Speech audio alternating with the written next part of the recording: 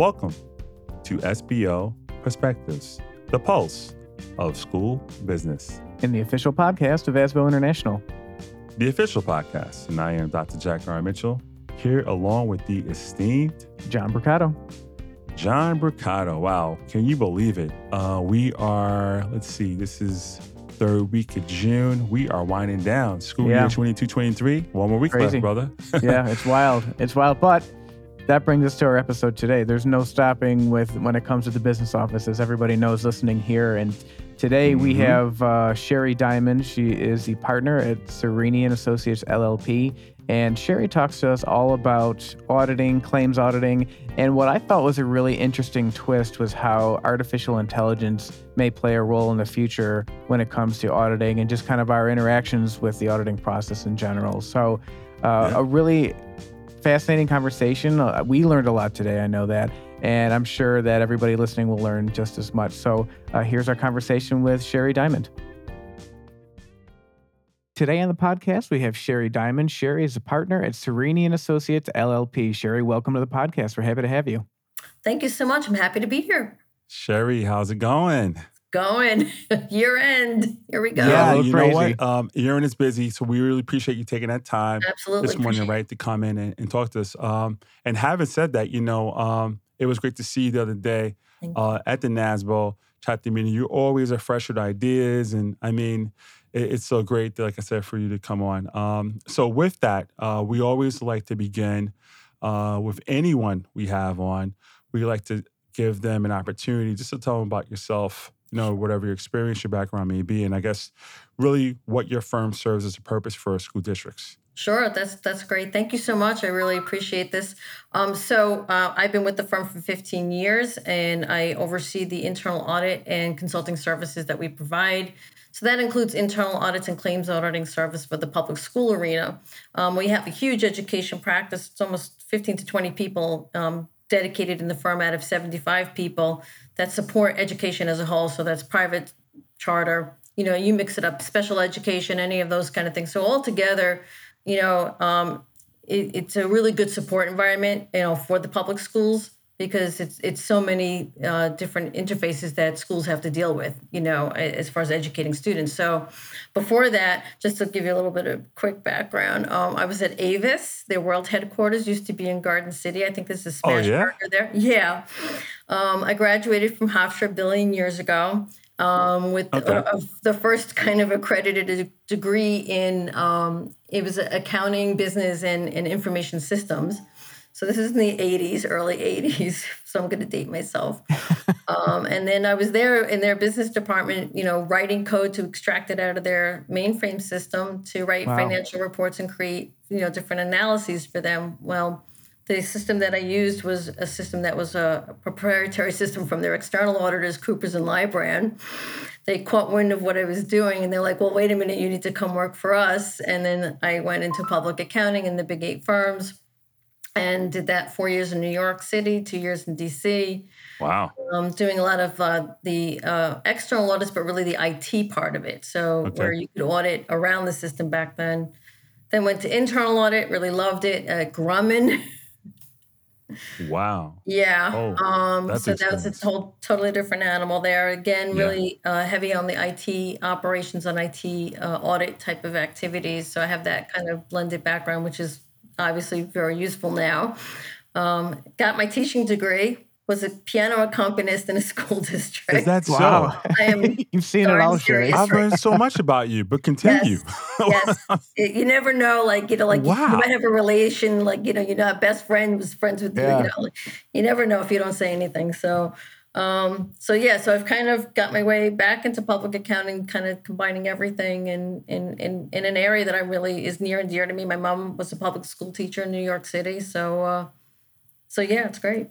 Wow. That is such an interesting history. And I mean, IT and teaching, I mean, you've seen it all. That's really and impressive. I write children's music, and I have 2 self-published CDs, and Yeah. All right. We learned so much about our guests on this podcast. Thank you so much for that. Yeah, that's what I'm going to do my next life. So yeah, that's great.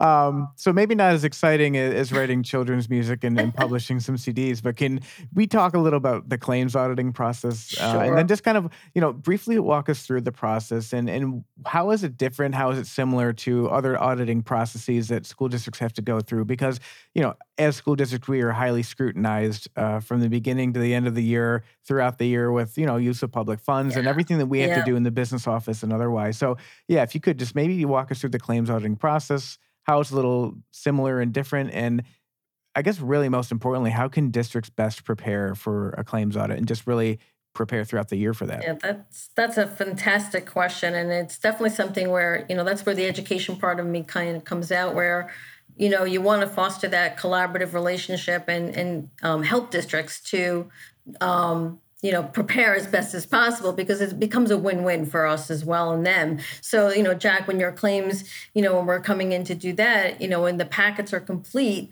and I'm going to talk about what that all means in a second, but, everything is, it goes smoother. We have less questions.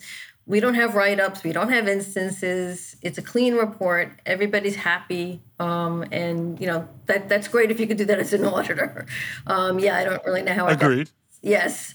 But the claims audit role is a very, very scripted role. It's very different from some of the other audit roles. I kind of put it under the internal audit kind of activity. Because you're really working collaboratively and together and right after something happens.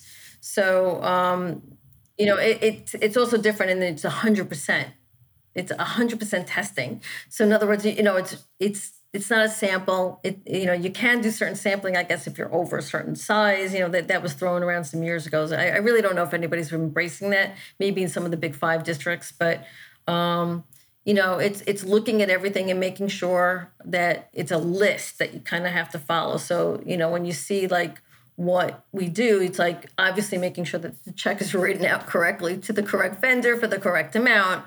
And that it's, an appropriate school district purchase. And that's sometimes where we get, some back and forth. And that if the staff are out and they're seeing something they're not quite sure about, that's when it usually gets chalked up to me and I get involved, and then that's when I break out the school law book. With people. Yeah, sure. I was going to ask, with that, what's an appropriate purchase? Like, where does the discretion come in? I mean, do you get into it sometimes with some of the business office folks? Absolutely. How does that work? And I'll ask around to either other district officials, some very, very seasoned. I know you can't see, but I have the school law book. Yeah, you have your school law book. I see some bookmarks right too. Here. So. And I have some. As it should be. Yes. And then I also have a relationship with, two of the attorneys that work very closely with school districts, asking them questions and just because not all, we're not all designed the same way. So what could be considered an appropriate, purchase. Now, obviously you can't purchase, alcohol. That's an obvious. That's an easy one. Yeah, that's an easy one. Where it starts to get gray is, meals, at meetings. That's where we see some trip ups, certain things. If it's for a student, usually, it's something that could go through, but it has to be careful. Like if it's in this school law book as an example, like you can't purchase like, athletic gear with their names on it. Like that you can't do. Right. You can't purchase flowers or pins for graduating students, but you can do other things. So, Can I ask your opinion on something? You mentioned food, and this is always kind of like a hot button issue because I think it really comes down to the district. I've been in districts where it was a strict no food policy, even for meetings, even for receptions, anything like that. And I've been a part of districts where it's just almost like a buffet all the time. So that we try where do you kind of land? If there's a policy or it's contractual, if there's a contractual agreement and there is a policy where, you don't want to make it so miserable for people where you're having a meeting and you're asking them to work through a lunch period or something or another meal period. Right. Maybe, either telling them in advance that this is what's going to happen to bring the lunch. Bring your own lunch. We'll order things in, but you're all paying for it. But, you have to be cognizant of this is taxpayer money. It's district dollars. And, we're fiduciaries. Yeah, I mean, so I think we want to kind of do things in a prudent manner. The laws don't really help us because they talk about reasonable. What's open to reasonable? interpretation. Yeah, It is, certainly. And what's a meal? Then we started getting into, are we the nutrition police? If they put in when they were at a conference that they put, and this is the classic example because this happened, cherry Coke and cherry Twizzlers, and that was their meal. I mean, are we going to? That's not delivered to the room. Yeah, right, exactly. Right. So, what time is it? A snack? Is it a meal? You start to drive crazy, and then tricky. I really kind of lean on back to the districts and say, why are we spending so much time on this? Our energies really need to be focused on some of the other bigger matters and making sure that we're procuring things in a competitive fashion. That's something that the OSC will absolutely go for. And that's what we look at their reports too and try to make sure that, it's really adhering to those things. So that's where the packet comes into play. So that's where everything is complete, everything is together. It tells the story. I'm not, we're going into a different technology age. We've been going into it for a while. This Reduce the Paper Act has been happening for some time. So, districts love paper and have a lot of it. But I don't think it's needed to recopy and copy every time, there's a claim packet. If there's a contract, have a contract folder available. We scan everything in, so it's all online for us. But, some people are uploading those. You can attach them as a document, both in WinCap and Envision. You just really want to highlight if there's anything abnormal in that packet, like where an email would suffice, like you want that detail in there, put it in the packet so it tells the story. Talk to your auditors and also let them know, ahead of time.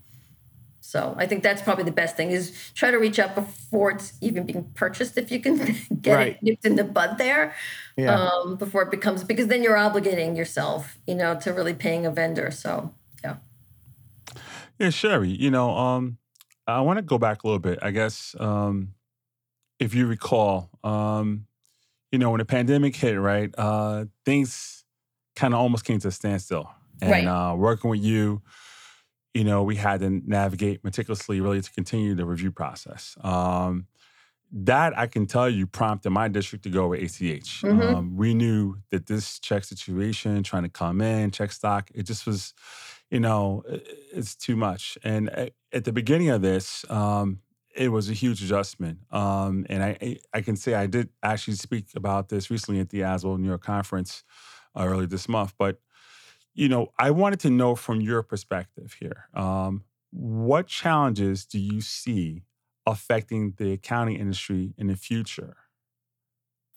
So, I mean, schools are a little behind because we are.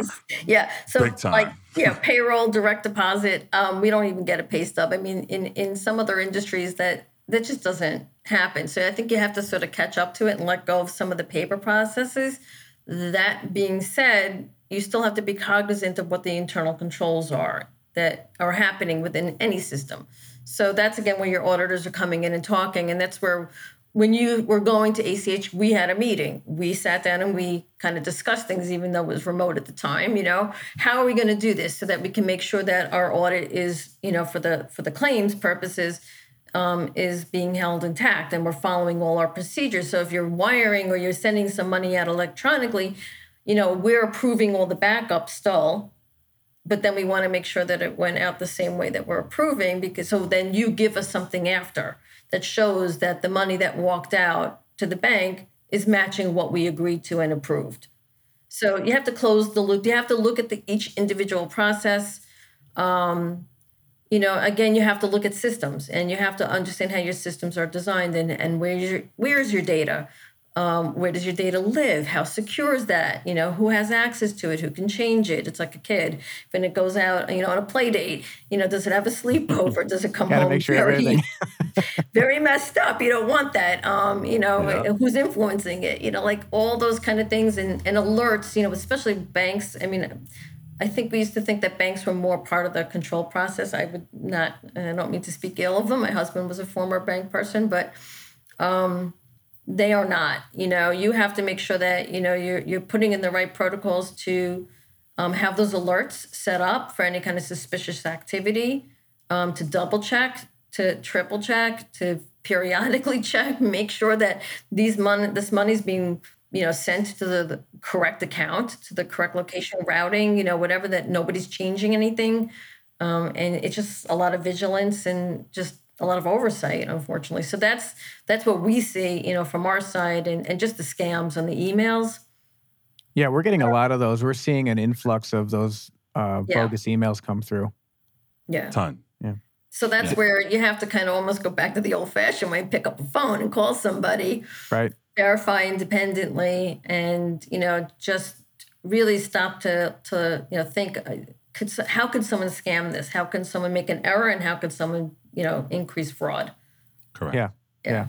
And kind of in that same vein, you had recently hosted a webinar on artificial intelligence. And that was great. Yeah, AI is really at the front burner, I think, of a lot of people's minds across many different industries. We're seeing a lot of benefits come through from AI, but we're also seeing a lot of things that could threaten the integrity of some of the work that we do. And just from your standpoint, from an auditing standpoint, what kind of issues are you kind of predicting with AI, and how do you see that kind of interfering with, your work and your work with school districts?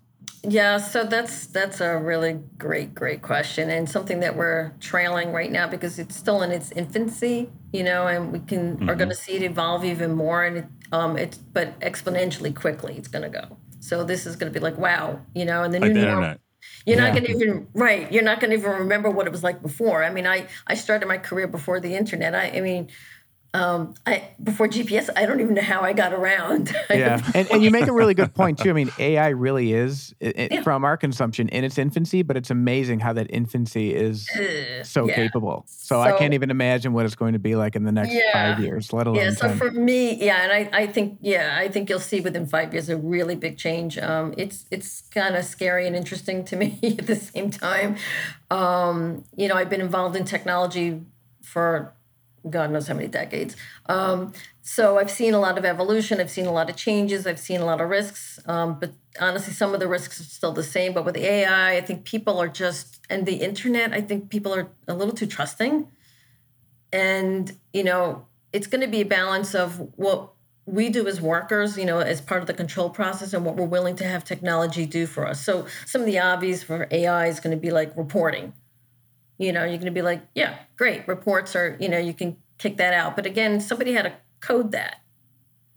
So how is it coded? So this kind of reminds me of the old days, in the mainframe days when we had to go back and do, it was kind of referred to as a program change control audit.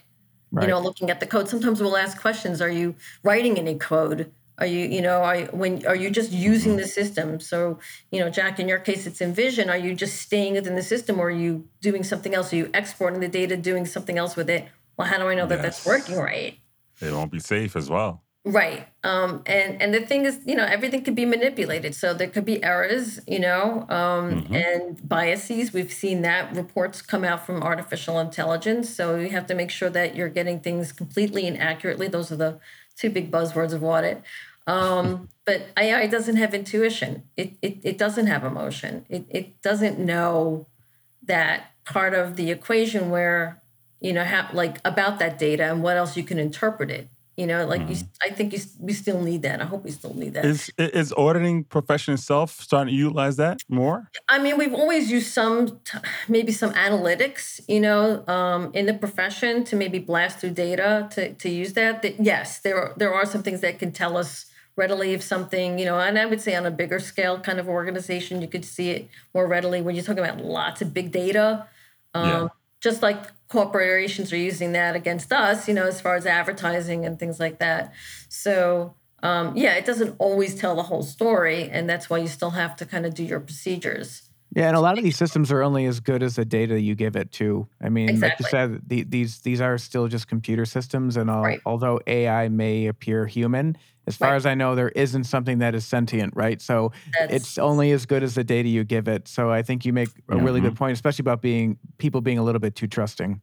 Right, and that's the thing is that if they're giving their data to in an AI format, like how do they know how secure it is? You can't drop that ball, you know. So, big time. again, you have to sort of just think it through and really ask some questions and do the back end diligence and that oversight. Yeah. Awesome. So now I remember I also saw you speak yourself in the May chapter meeting. And so you spoke to other aspects, right, that you handle, like the internal, external auditing. From that perspective, what do you think is most challenging aspect of being on the other side, the external auditor? Right. So internal and external, they're two different, real functions there. And in internal audit, you're supposed to be really working together. Because I was internal audit at Grumman, so people forget no, I got stock options from them. So is there a conflict there? No, because it's designed in a certain way to make sure that we're getting everybody on board. So external audit is really only looking at your financial health. And I'm not downplaying it. It's a very, very important part.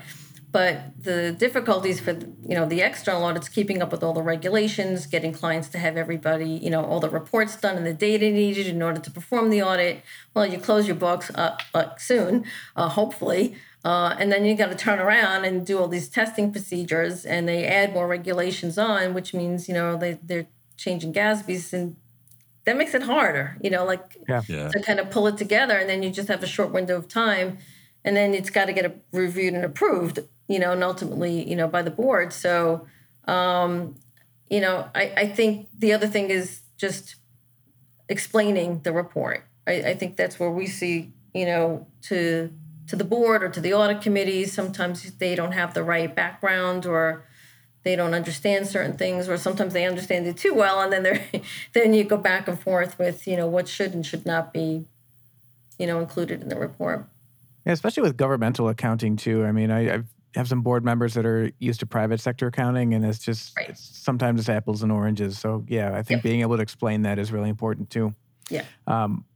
But going back to something you had mentioned prior, the mantra of the auditor is completeness and accuracy. So can you talk to us a little bit about how you ensure that accuracy? And, the claims auditing thing is one thing. You're going through every single thing at once. You're not taking samples. You're not taking small segments. You're going through every single transaction. So how do you ensure that accuracy? And I think even more important, dealing with public funds, how does that transparency kind of fold into that? And how do you ensure that as well?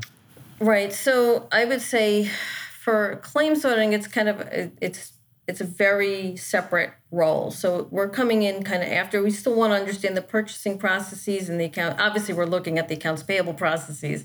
So that's where we're at, to try to get them included, or try to get us included more on the purchasing side, so that we can have that dialogue to prevent something or to ensure that the controls are really adhered to on the purchasing side of the equation are good. But again, we're only looking at that area of a school district. So obviously it's a very, very methodical approach, and it's a lot of trust and verify, and it's understanding the processes first, and then looking at and brainstorming ways. And that's what any audit will do, is to brainstorm ways that errors could be introduced, or fraud even, so you want to make sure that that's not happening.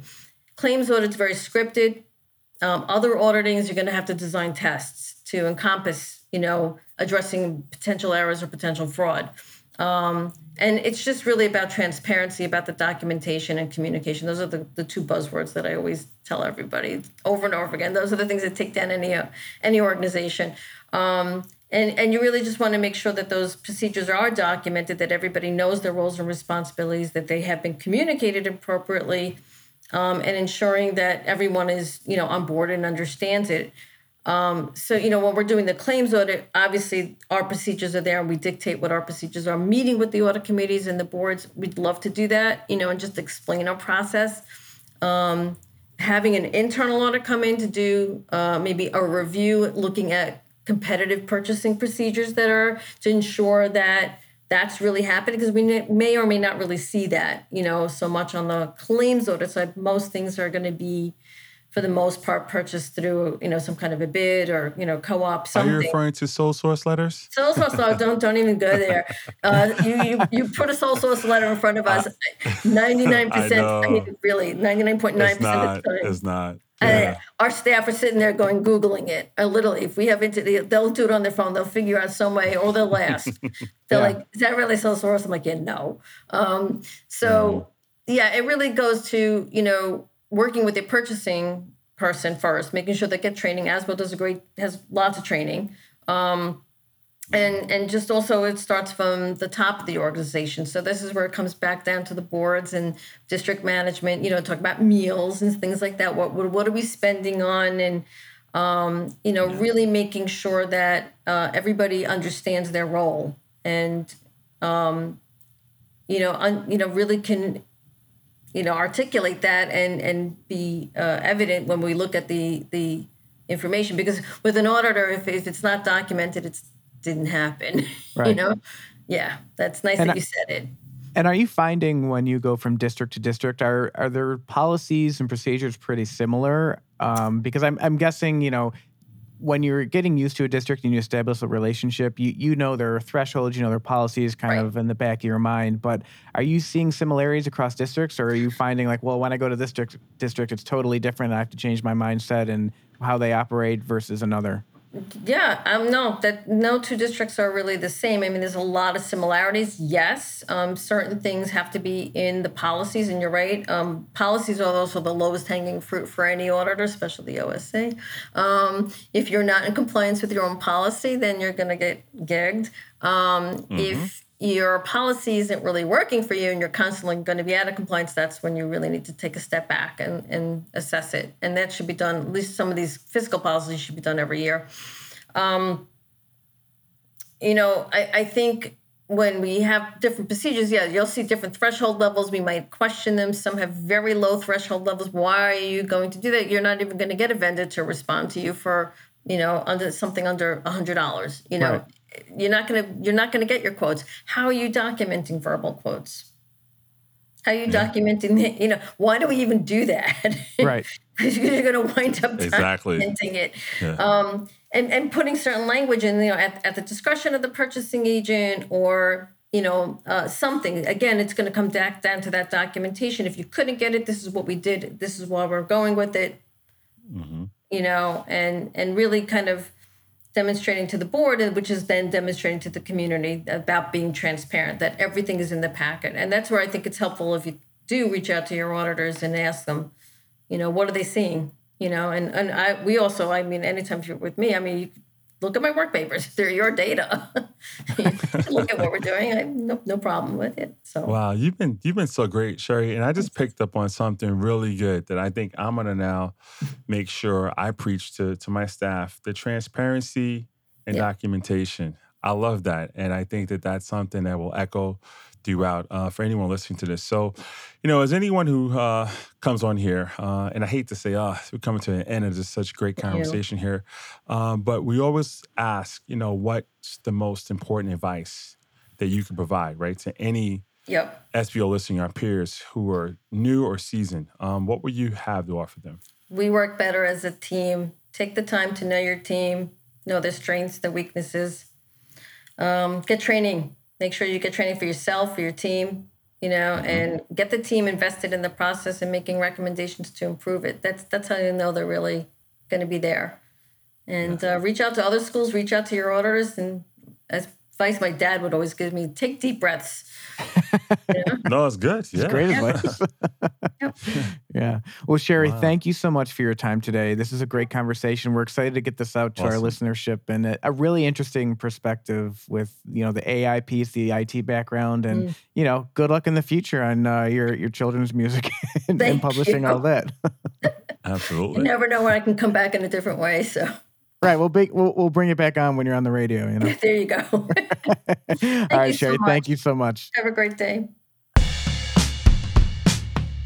Thank you again for tuning in to SBO Perspectives. We hope you enjoyed our conversation with Shari. A lot of really interesting information. Diving into the AI piece is going to be kind of scary, kind of exciting in the next few years. I don't know. Yeah, it was great, and again, in their own webinar, they made it akin to the internet. When the internet came out, who can remember beforehand now, but it just took off, and that's how this is taking off. So hopefully we're ahead of it, and we don't really get caught up in the safety behind it, which is definitely a key component. But she was great. I definitely picked up, as I mentioned, transparency and documentation. So I hope that everyone listening can get that too. And good luck as you go to the summer. This is the first day of summer. Have a great summer. We know we don't have the summer off. Right, but try and enjoy it, right? Find the sun a little bit. Closing out our books and getting ready for orders, but just, try to do the best you can, obviously, out there to get some fun and some sun. Yeah. Well, thank you everyone again for tuning in this week, and we'll catch you next week.